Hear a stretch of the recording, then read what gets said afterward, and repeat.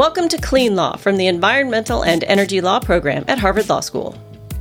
In this episode, Hannah Vizcarra speaks with Kevin McLean, former Associate General Counsel for EPA's Pesticides and Toxic Substances Law Office, about chemical substances regulation and implementation of the 2016 revisions to TSCA, or the Toxic Substances Control Act. We hope you enjoy this podcast.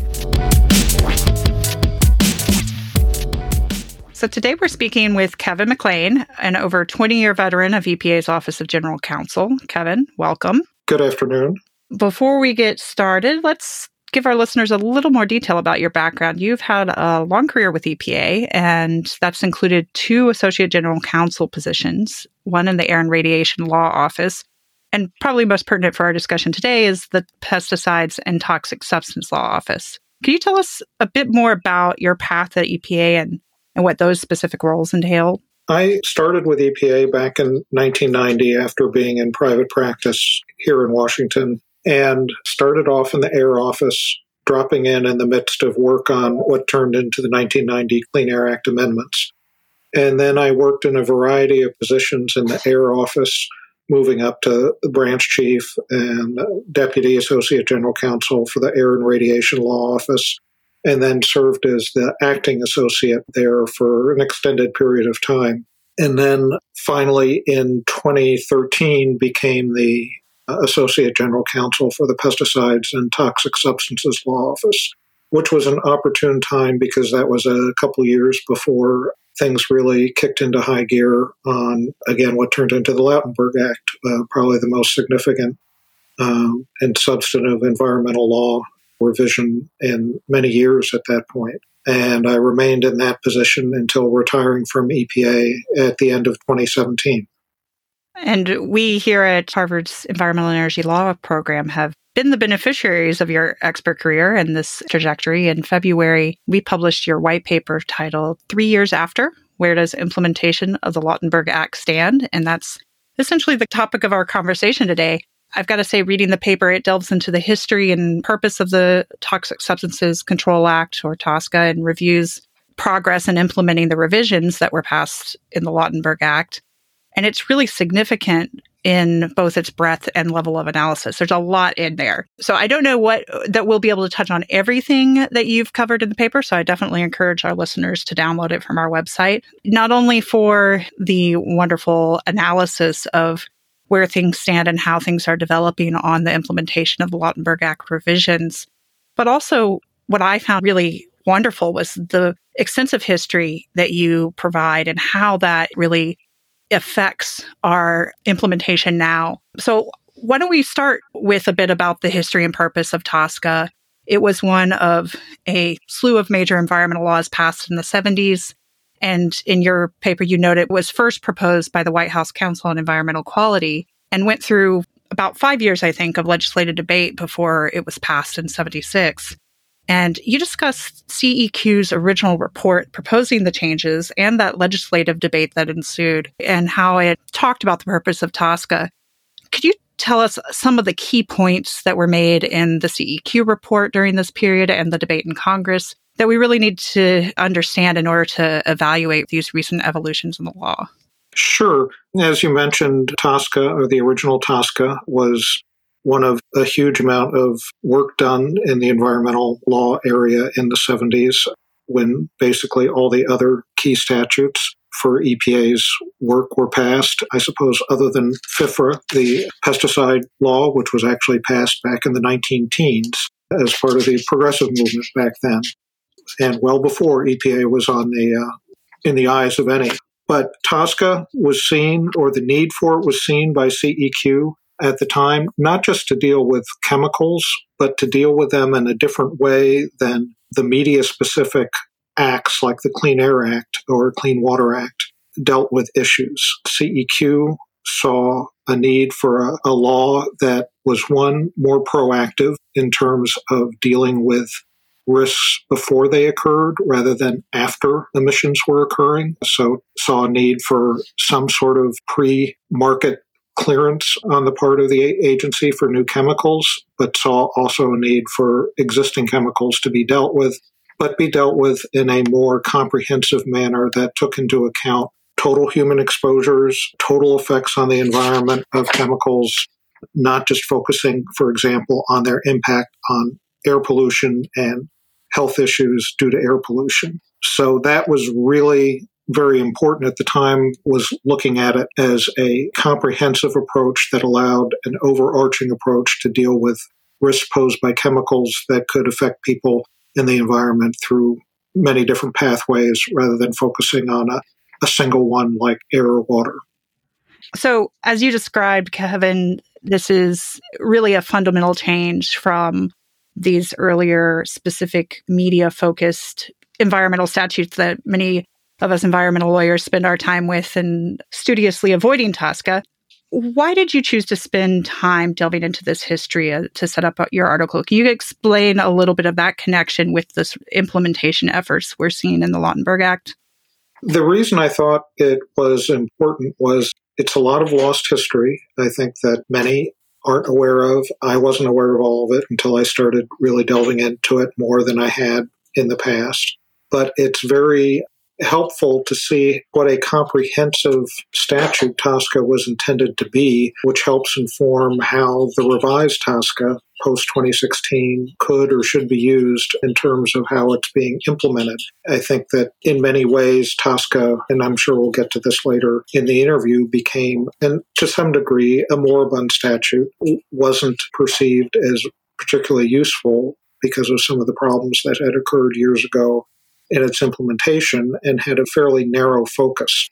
But that wasn't what Congress thought or what CEQ thought when they started, what Congress thought when it passed it, nor what EPA originally thought back in the 70s when they first started using it, and even considered using it for dealing with the stratospheric ozone problem before there were some amendments made to the Clean Air Act to deal with it, looked at using it for major problems like dioxin. So it was a very broad breadth statute that early on, I think the thought was it would be used in a very comprehensive way to deal with a variety of possible environmental problems. And then over the years, didn't get used so much. But even now, or after the 2016 amendments, wasn't necessarily perceived as the sort of very broad authority that it was originally intended to be.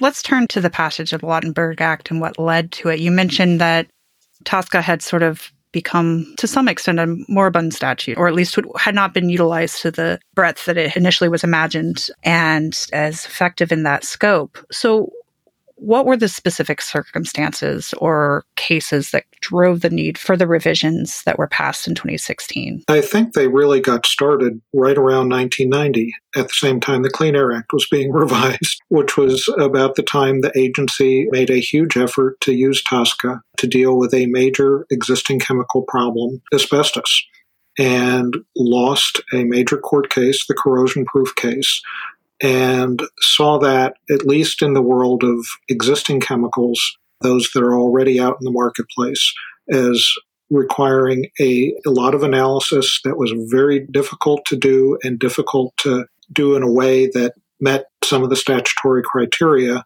in the original TSCA to regulate chemicals.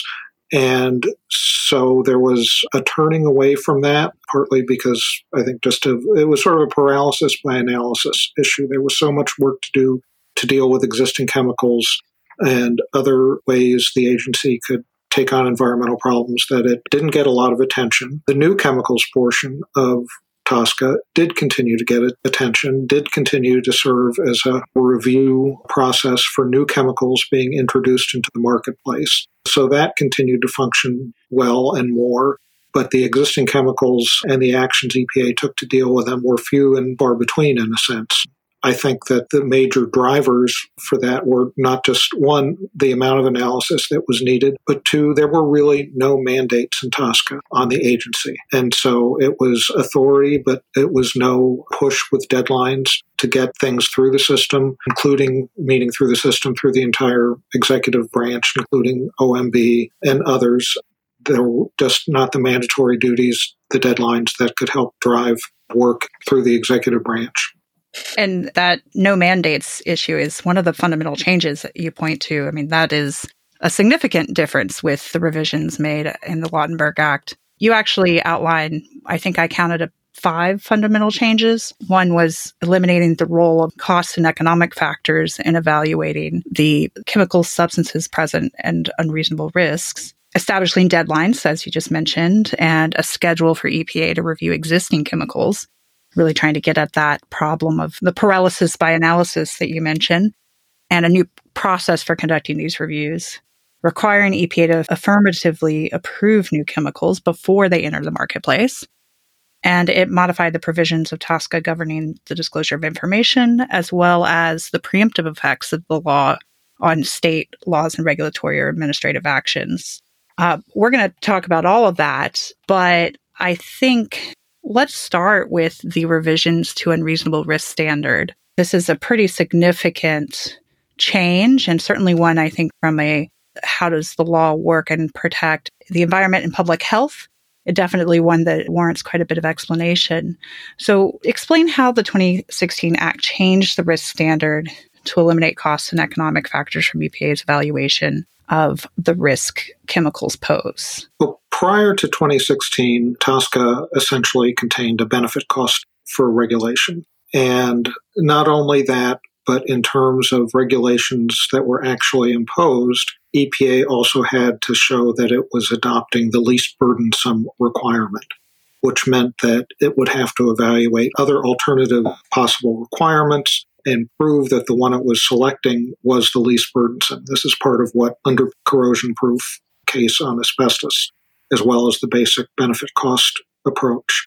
What Congress did in 2016 is throughout the Act, numerous points, I haven't counted them up, changed the language of the risk standard that applies to EPA's decisions to explicitly exclude the consideration of costs and benefits. It left the basic language, which was an unreasonable risk to human health or the environment, it left that unreasonable risk language there, but in essence, it completely redefined it from the pre-existing sort of more general common law concept of reasonableness or unreasonableness, which includes considerations of costs and economic issues, to one that doesn't. And so the fundamental standard for both existing and new chemicals is now a risk standard only that does not include that consideration of costs and setting that basic standard. EPA can still consider costs in how it decides to regulate, to eliminate an unreasonable risk. However, under the new Act, its regulations, with some exceptions, like if they would have a catastrophic effect on the economy, it has to eliminate the unreasonable risk with those regulations. So while it would still be sort of driven towards the least costly method of doing that, it has to satisfy a test of eliminating that unreasonable risk, which is identified up front as a risk without regard to cost. So it's a much stronger environmentally protective standard than pre-2016. And it's essentially becomes sort of a two-part process, right? One, identifying the risk regardless of costs. Then the consideration comes in when going through the process of determining the method of addressing that risk, right? Yes, that's correct. You talk about how this change also makes it easier to petition EPA to control a chemical. This changed the unreasonable risk standard. How does it do that? Well, that's through Section 21 of TSCA, which was largely untouched in the 2016 amendments, but that doesn't mean it didn't change. That provision allows folks out there, citizens or others, to petition the agency to control a chemical, undertake other steps. They can petition for other actions by the agency, not just restrictions on its chemicals use or production. And it provides a real driver for the agency to have to act on that, because if the agency doesn't act within the prescribed statutory time period, 90 days, it's deemed a rejection of that petition, and the petitioners can go straight to U.S. District Court. They have 60 days. So unlike other petition provisions in other statutes, it's not just a deadline for the agency to act, that if it fails to meet, then the agency can get brought into deadline suit litigation, which can take quite some time to resolve before it has to act. But what's important as far as the standard goes is that because the Lautenberg Act fundamentally changed the unreasonable risk standard, it now means that a petitioner, they're showing no longer needs to include the same sort of economic analyses or demonstrations of the costs and benefits of controlling a chemical. Now they're showing is really much more limited to the health or environmental effects part of the analysis. And that is certainly a reduction in the burden on the petitioners and makes it somewhat harder for EPA to deny petitions, which in the past they may have at times denied petitions really because the petitioners failed to make an adequate showing on the economic grounds. And that is now dispensed with as a possible grounds for denial. Yeah, that definitely would be quite a shift in the burden. And, I think some of this two-part approach of risk versus costs it's a tug of war we see in other areas of environmental law and something we see this administration grappling with the balance of in different ways.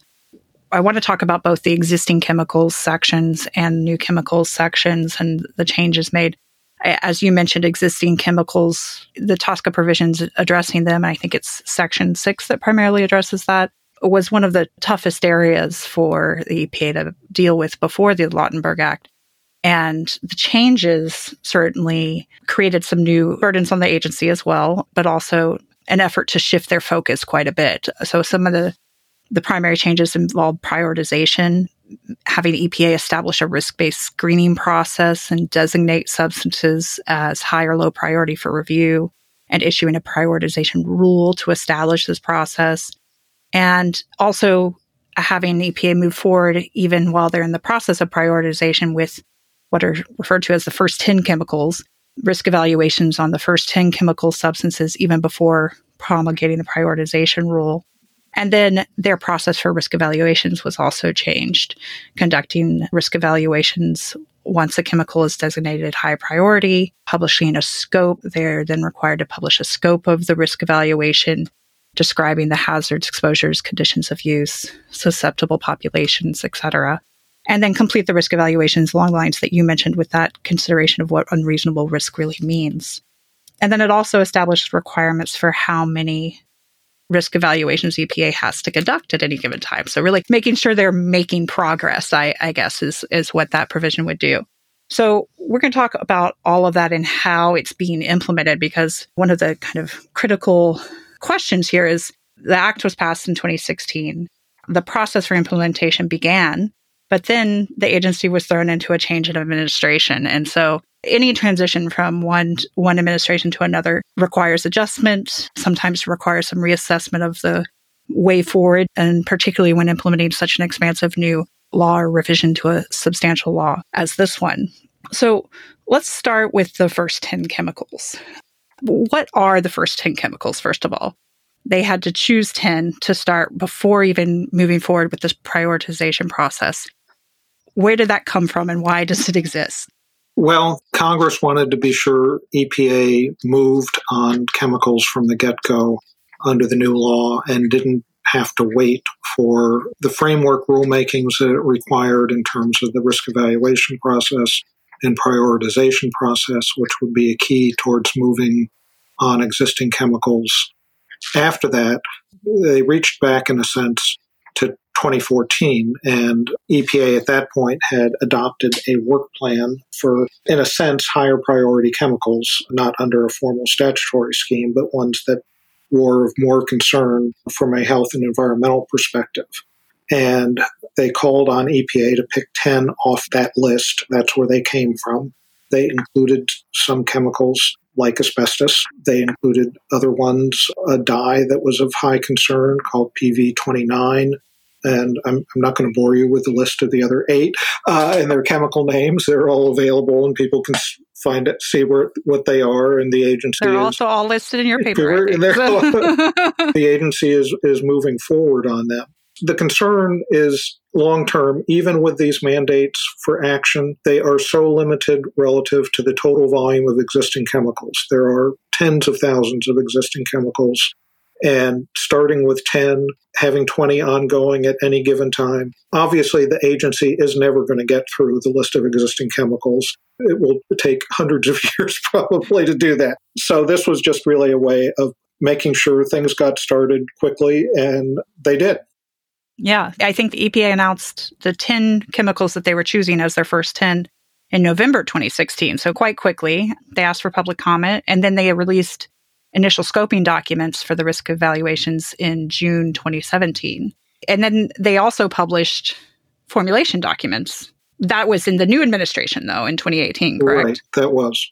What is the difference between those two? So the scoping document was sort of an initial outline of hazards, exposures, et cetera, but it was further refined in these formulation documents, correct? With more detail and more precise, identifying further details that were needed to really carry out the risk evaluations, which themselves are presumably going to take a couple of years. The statute provides for something on the order of 3 to 3.5 years for a risk evaluation. Yeah, it's a pretty extensive process, especially for a significant chemical. So that's going to take some time. The work is ongoing on those. The documents that have been published to date by the agency have raised some legal issues, which will be interesting to see how they play out. But to me, chief among these has been how the problem formulations dealt with the issue of jurisdiction of TSCA compared with other statutes. And this is part of why I delved in the paper into the ancient history of TSCA, that these documents indicate that basically the agency intends to take the position that if a particular pathway or exposure route for a chemical is under the jurisdiction of another statute, that it's not going to look at that in the risk evaluation. It's going to exclude that up front on basically the theory that it's under the jurisdiction of another statute. So, for example, if air emissions of a chemical from facilities that are producing it are dealt with by the Clean Air Act's air toxics program, they would say we don't need to look at that in the risk evaluation under TSCA or impacts of those emissions. And you actually argue in the paper that that's contrary to law, that both the legislative history that you discuss early and in how TSCA had been applied since then, that's not the appropriate way to interpret their authority. That's correct. I think that both the old legislative history, but the precise language of TSCA as it still stands and was amended in 2016, contains a provision, Section 9, that address the overlap of TSCA with other statutes. And Section 9 is written in such a way that that evaluation of whether or not the risk reductions that you could achieve under another statute, that evaluation of the sufficiency of those reductions is to be undertaken after the unreasonable risk is identified under TSCA.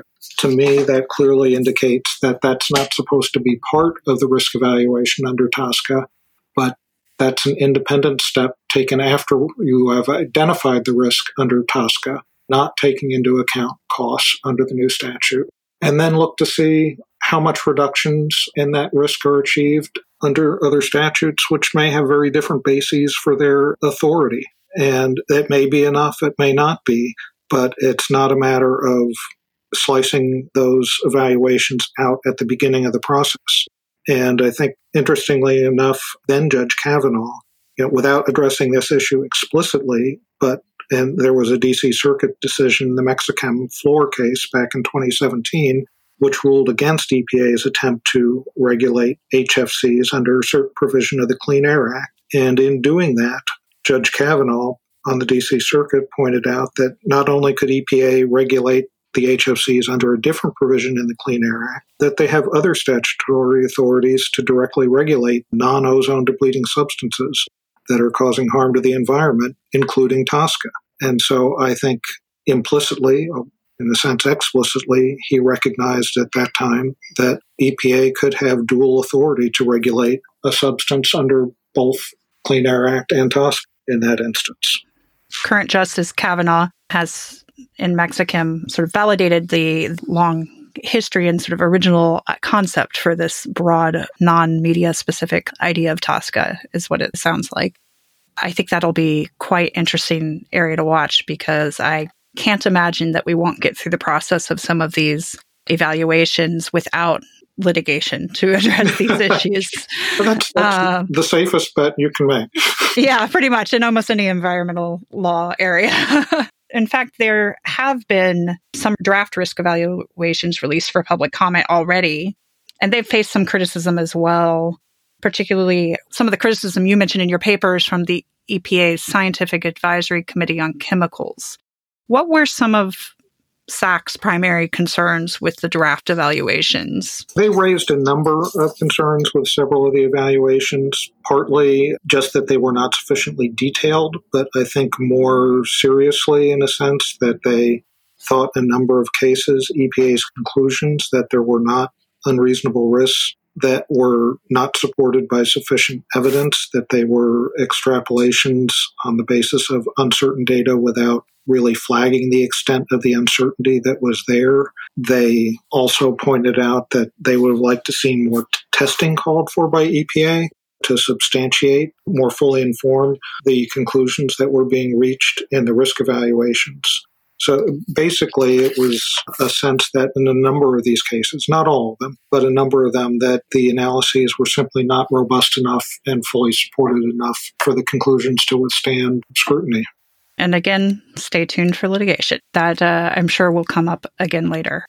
So we've talked quite a bit about the first 10 chemicals and how the implementation of that process has proceeded. You mentioned as well the framework rules that are now required by statute. And that includes the prioritization rule and risk evaluation rule, which are really sort of process rules about how the agency will handle these evaluations and decision-making about what chemicals to start with outside of the first 10. So they were under a deadline, a statutory deadline to get these out. They were proposed in January 2017 and finalized in June 2017 on the day of the deadline, which was June 22nd.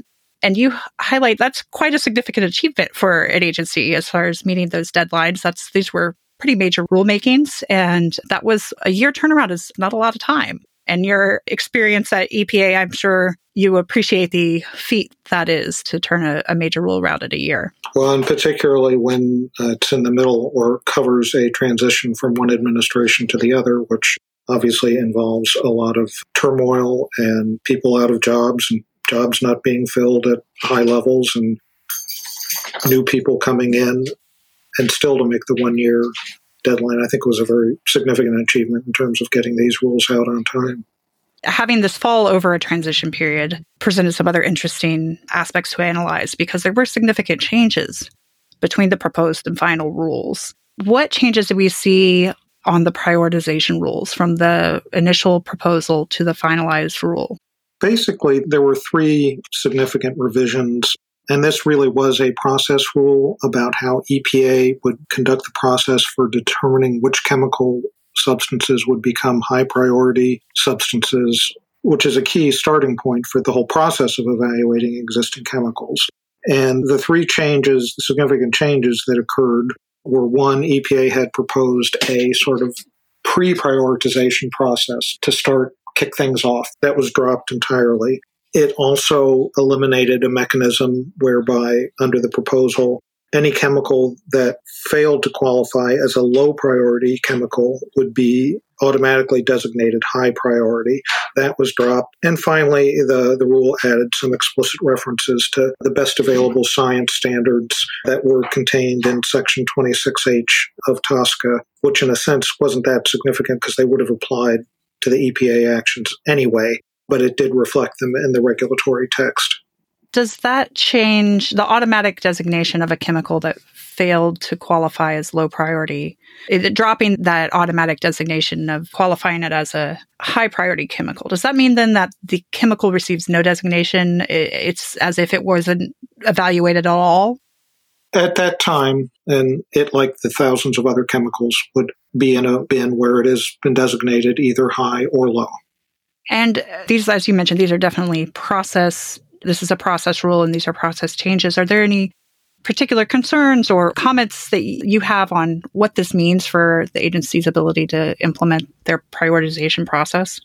Not strong concerns. I think that the rule was sort of less significant in terms of concerns that it raised than the risk evaluation rule, the other major framework rule, and hopefully that things will proceed on the prioritization rule relatively smoothly as things move on in terms of implementation.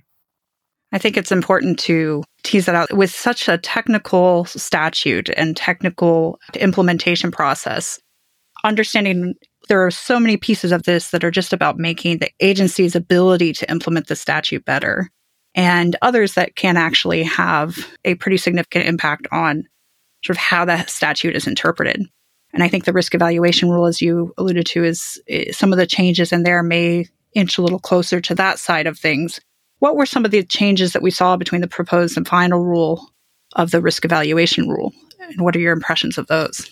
I think that the two most significant there concerned so-called conditions of use, which is a term under the statute, and it occurs in a variety of contexts, but mostly here the importance was centered around how the agency was to evaluate in a risk evaluation the conditions of use of a chemical, basically meaning how it's used, how it's processed, what industries, how it's used, whether it's consumer applications or industrial applications. All of those are different conditions of use. And the environmental groups took a position in the litigation that was much more akin to the position that EPA proposed, which was that all conditions of use had to be evaluated under the statutory language. The final rule adopted a different position, asserting that the agency had the discretion to exclude conditions of use from its evaluation. So even though a chemical might have, say, 10 conditions of use, the agency could decide it's only going to evaluate 8 of them. The rule itself provided little guidance on how the choice would be made, indicating that it was going to be a case-by-case determination, suggesting that de minimis authority or de minimis exposures in some cases could provide a basis for that, but basically left it ambiguous as to how that determination or the application of that discretion would apply. And the Ninth Circuit heard this case, right, the challenge, and had a pretty interesting, I thought, opinion that is sort of one of those opinions, well, where the environmental orgs sort of lost, but also kind of really won. That's true. They sort of won and lost at the same time. In a sense, a number of their issues related to conditions of use, the Ninth Circuit ruled were not justiciable at the time, basically, that they, in a sense, weren't right. The rule wasn't clear enough about how the agency would actually carry out the risk evaluations, and so that the challenges would need to await the actual implementation of the provisions in individual risk evaluations. Certainly that's a loss for the environmental organizations that petitioned. It means the loss of time.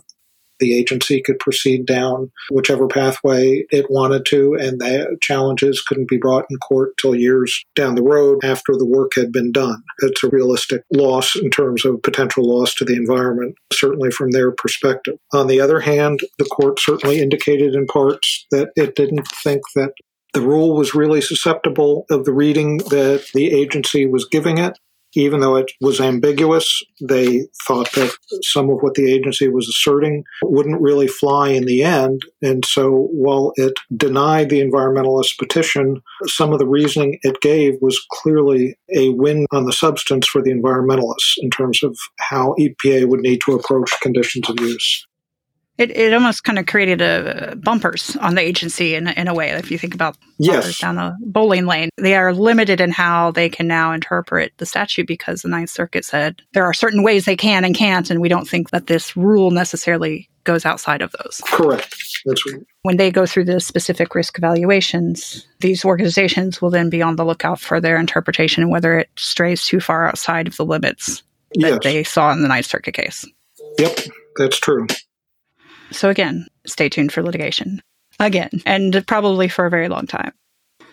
So the final rule that we've seen in these sort of larger framework rules on existing chemicals was the inventory rule, which was also issued on June 22nd, 2017, and required companies to notify EPA of active and inactive chemicals. Explain a little bit about what that rule is and what we've seen from the implementation of it. Sure. That rule relates to the inventory of existing chemicals that EPA keeps, which is, I'm not sure now how many chemicals, 50,000, something like that. It's tens of thousands of chemicals were on it. And this was a statutory requirement that Congress put in, basically aimed at helping clean it up a bit by requiring what the core of this was, which was to notify EPA of which chemicals were actually still actively being produced and in commerce. So the agency could know that some chemicals hadn't been produced for 15 years and nobody was using them anymore. And so that was basically an updating of information pertinent to the inventory and what was really still active and a concern. Does this essentially feed back into the prioritization process then? As providing sort of a basic pool of information about what's active, how much is being done with that chemical. And so it provides information to the agency that is relevant to the prioritization process. And there were other aspects of the rule that were somewhat controversial that did lead to litigation. And those primarily related to CBI questions relating to chemical substances and how much public disclosure there needed to be, which was one of the issues that was in general an issue during the 2016 amendments, with some of the environmental organizations pushing for greater disclosure of what had heretofore been allowed to be confidential information, but they believed was actually resulted in less information being made available to the public than should be for people to be able to determine the risks of chemicals out there, or for first responders how to respond to chemical accidents out there. And so the CBI issue, in terms of striking a balance between the public's need or rights or benefits of knowing versus industry's benefits for business reasons, keeping information confidential. And it was a key issue, and the balance sort of moved in the 2016 amendments more towards the environmental and the public groups than had been the case before. And in this case, EDF challenged a number of the provisions. They lost most of their challenges. However, they did have a couple key victories. One was on standing, where they successfully argued for informational standing, which could be significant for cases in the future, not just TSCA, but elsewhere, where the importance of public disclosure of information itself provides a ground for standing to challenge agency rules. And the other win for EDF concerned the way companies would substantiate their claims for keeping confidential the actual chemical identities, the real identity of a chemical, not some generic name for it. And the court found that EPA had wrongly eliminated questions that were to be posed to companies about the viability of reverse engineering chemicals, told the agency they had basically had to put those questions back in. So these questions were essentially a sort of a burden that the companies had to meet in order to show that there was a need for this information to be designated confidential business information. The law had changed so that a company would have to substantiate that a chemical couldn't be taken and reverse engineered by somebody else in order to support the ability of the chemical to remain confidential. There have been other actions on existing chemicals as well. We've spent a lot of time on existing chemicals, and I do want to talk about new chemicals. So I don't want us to necessarily delve too far into this, but what are some of the other particularly important actions that have been taken so far dealing with existing chemicals beyond sort of these framework rules in the first 10 chemicals? In a sense, most of the work on existing chemicals has really been the continued work on high-priority chemicals, the prioritization. EPA has identified 20 high-priority chemicals and the first 20 low-priority chemicals. EPA is beginning to move forward on the risk evaluation process for the high-priority chemicals it's identified. So that's really the major piece of work there. They did move forward, at least partially, on a ban on a chemical, methylene chloride. Was that a first 10 chemical or one of the 20 high priority? It was really neither. It was one that EPA had proposed banned prior to the change in administration from both consumer products and commercial products. But EPA in 2019 moved forward only with the ban on consumer products, did not go forward at that point with any sort of a ban on its use in commercial products. It's also sort of stepped back from a couple other proposals that had been made late in the Obama administration and has deferred action on them in terms of dealing with existing chemicals. But some of those are being treated like TCE is. They are continuing to look at TCE, but they've stepped back from the proposed action that had already occurred. That's primarily the areas of activity, I think, to date on the existing chemical front. That is a lot. We have spent quite a bit of time on existing chemicals, of course, as you mentioned from the beginning. That was an area of substantial change as far as how the agency was approaching them and the burdens on the agency, the sort of requirements that they move forward and have deadlines and affirmative action on these chemicals. And as you mentioned, if their inventory is 50,000 plus, that is quite the feat. So let's turn to new chemicals, which the new chemical process was quite active before the Lautenberg Act, but there have been changes to that process as well with the 2016 revisions. And they've generated some controversy as well, and particularly related to some changing positions that we've seen during the implementation. So what are some of the changes to new chemical review as a result of the Act that we should be aware of? Well, I think the two most important are, one, the change that was made throughout the Act in terms of the standard. Again, the unreasonable risk standard, of course, was carried through in the new chemical provisions. And the other was the addition of a requirement that EPA make an actual affirmative decision on a chemical that it's not likely to present an unreasonable risk for it to be introduced into commerce. Under the previous TSCA, while EPA had a deadline for acting, which was quite short, on the order of 90 days, and if EPA didn't act on the notice for a new chemical that it received within 90 days, the manufacturer could just go forward. So it was always possible for EPA just to sit on it and not have to develop a record for its decision. Now, EPA had to make a decision one way or another, and it has to have a record for those decisions because it could be challenged. So that's a new burden on the agency, and that certainly led to some longer time periods than perhaps anticipated in the processing of new chemicals coming into the agency when the Lautenberg Act was passed, because it didn't provide really any sort of transition period.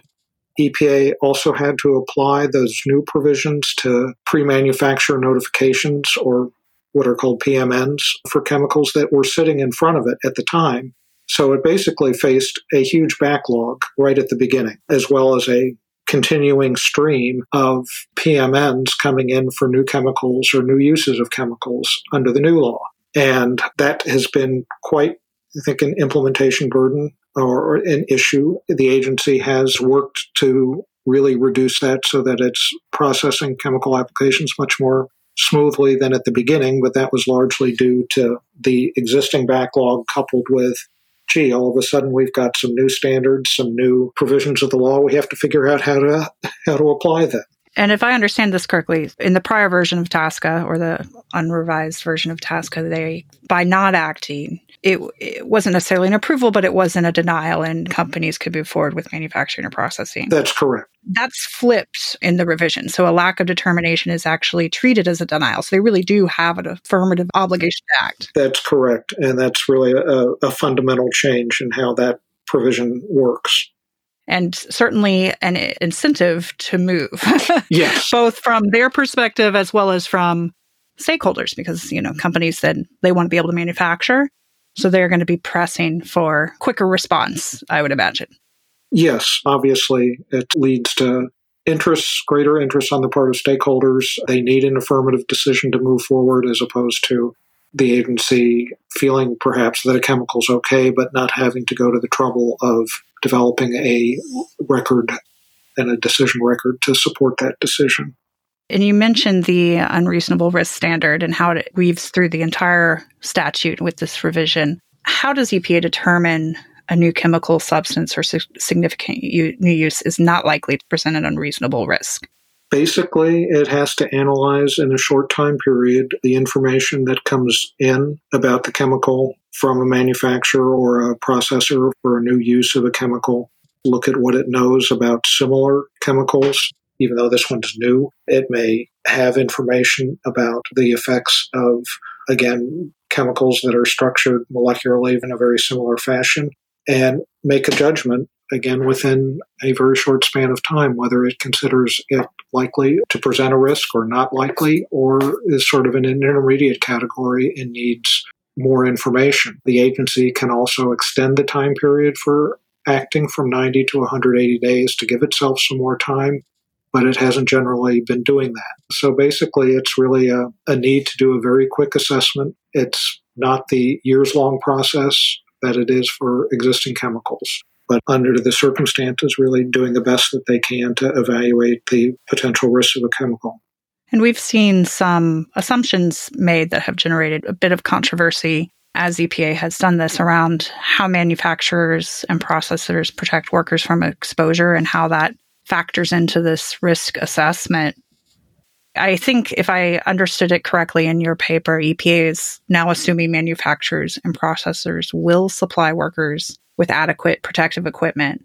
But that's a bit of a change from their prior approach. Is that correct? Yes, it is. That's one thing that did stand out to me for sure in looking at how the agency has been implementing these provisions now, is that in the past, the agency did not assume that manufacturers or processors of chemicals would supply workers with necessary PPE, personal protective equipment, to protect themselves from chemicals, whether it's masks or ventilators or gloves or suits of some sort. Now the agency seems to be saying, well, we're going to assume that the companies are going to do that for their employees, and so that we're going to assume that whatever risks there may be from occupational exposure that would be mitigated by that, we'll assume they will be mitigated by that, as opposed to saying there's a risk there, and to mitigate it, we need to require the manufacturer to do that. Maybe the approval would have included a requirement. Yes. That they provide that equipment. Correct. That's correct. And then, of course, the issue of conditions of use that we've talked about already around what's reasonably foreseen, and this risk assessment comes into play again with these new chemical assessments. Right. I mean, that is an area that involves some ambiguous terms in the statute. It's a difficult area in the sense of what is a reasonably foreseen use of a chemical. Congress apparently thought that this was something beyond what a manufacturer intended the use to be, because it's reasonably foreseen, not just intended. But presumably that can't be or wasn't intended by Congress to include totally speculative uses that somebody might say, gee, somebody could just decide to use chemical X for this purpose, so therefore it's reasonably foreseeable, even though there was no basis for that guess that it might be used that way. And so somewhere between those two poles of what the manufacturer knows it's going to be used for and a totally speculative use of the chemical. That's, to me, sort of a factually difficult issue to deal with, where you draw that line, and really may depend on the individual chemical and facts involved. So the Lautenberg Act really has three major takeaways, I think, that we've spent our most time on. A significant reorganization of how the agency handles existing chemicals and processes them, and sort of new burdens on the agency to do so. Some shifts in how they approach new chemicals, and then this sort of overarching change in the process for risk evaluation that goes across much of their work, both for new and existing chemicals. There was one other provision I wanted to just briefly touch on before we talk a bit about your sort of takeaways from all this work that you've done in analyzing the implementation of the Lautenberg Act. And that was on preemption provisions. The Act did also change some of the ways TSCA preempts state law and regulation. Could you explain a little bit about what the shifts were here? I will try. The preemption provisions go on for quite a long section of the Act. They were quite simple before and basically not very preemptive.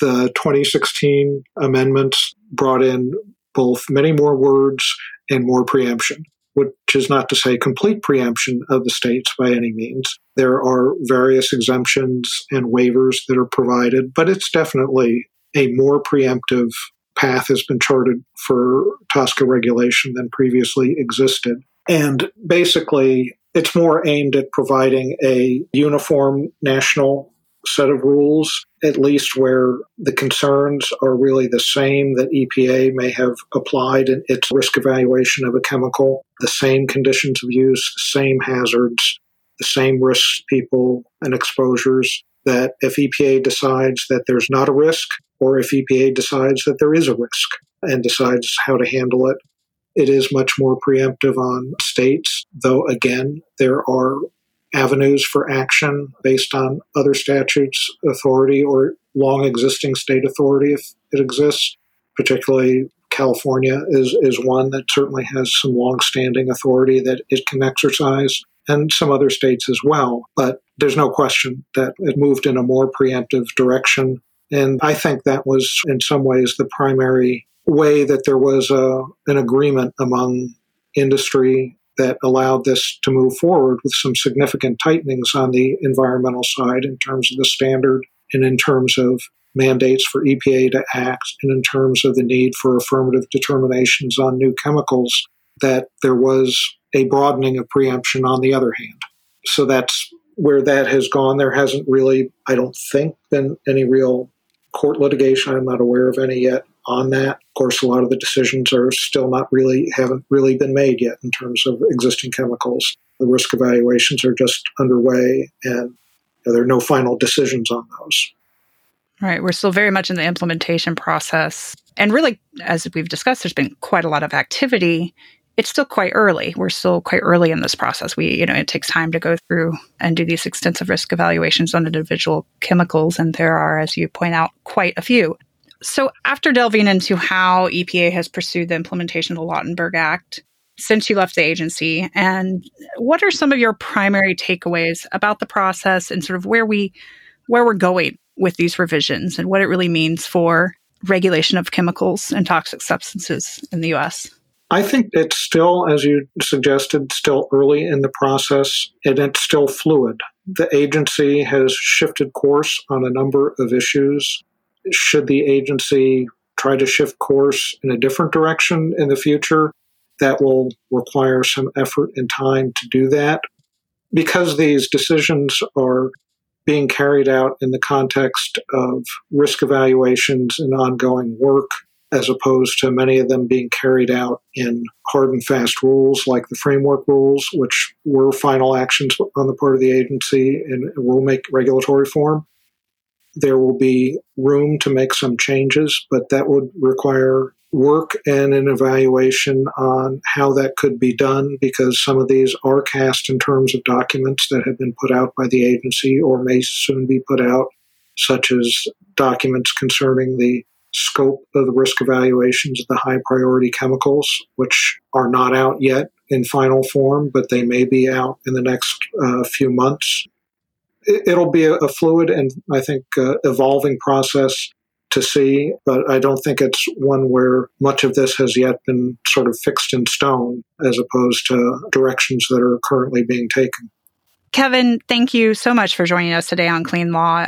I can tell you that throughout this process, everyone at EELP, the staff and students that work with us have just really enjoyed getting the benefit of your expertise in helping teach us something about TSCA and how it actually is implemented in the agency. You also were so generous with your time to work with a number of our students who helped support you in some of the initial research and digging into the background for your paper.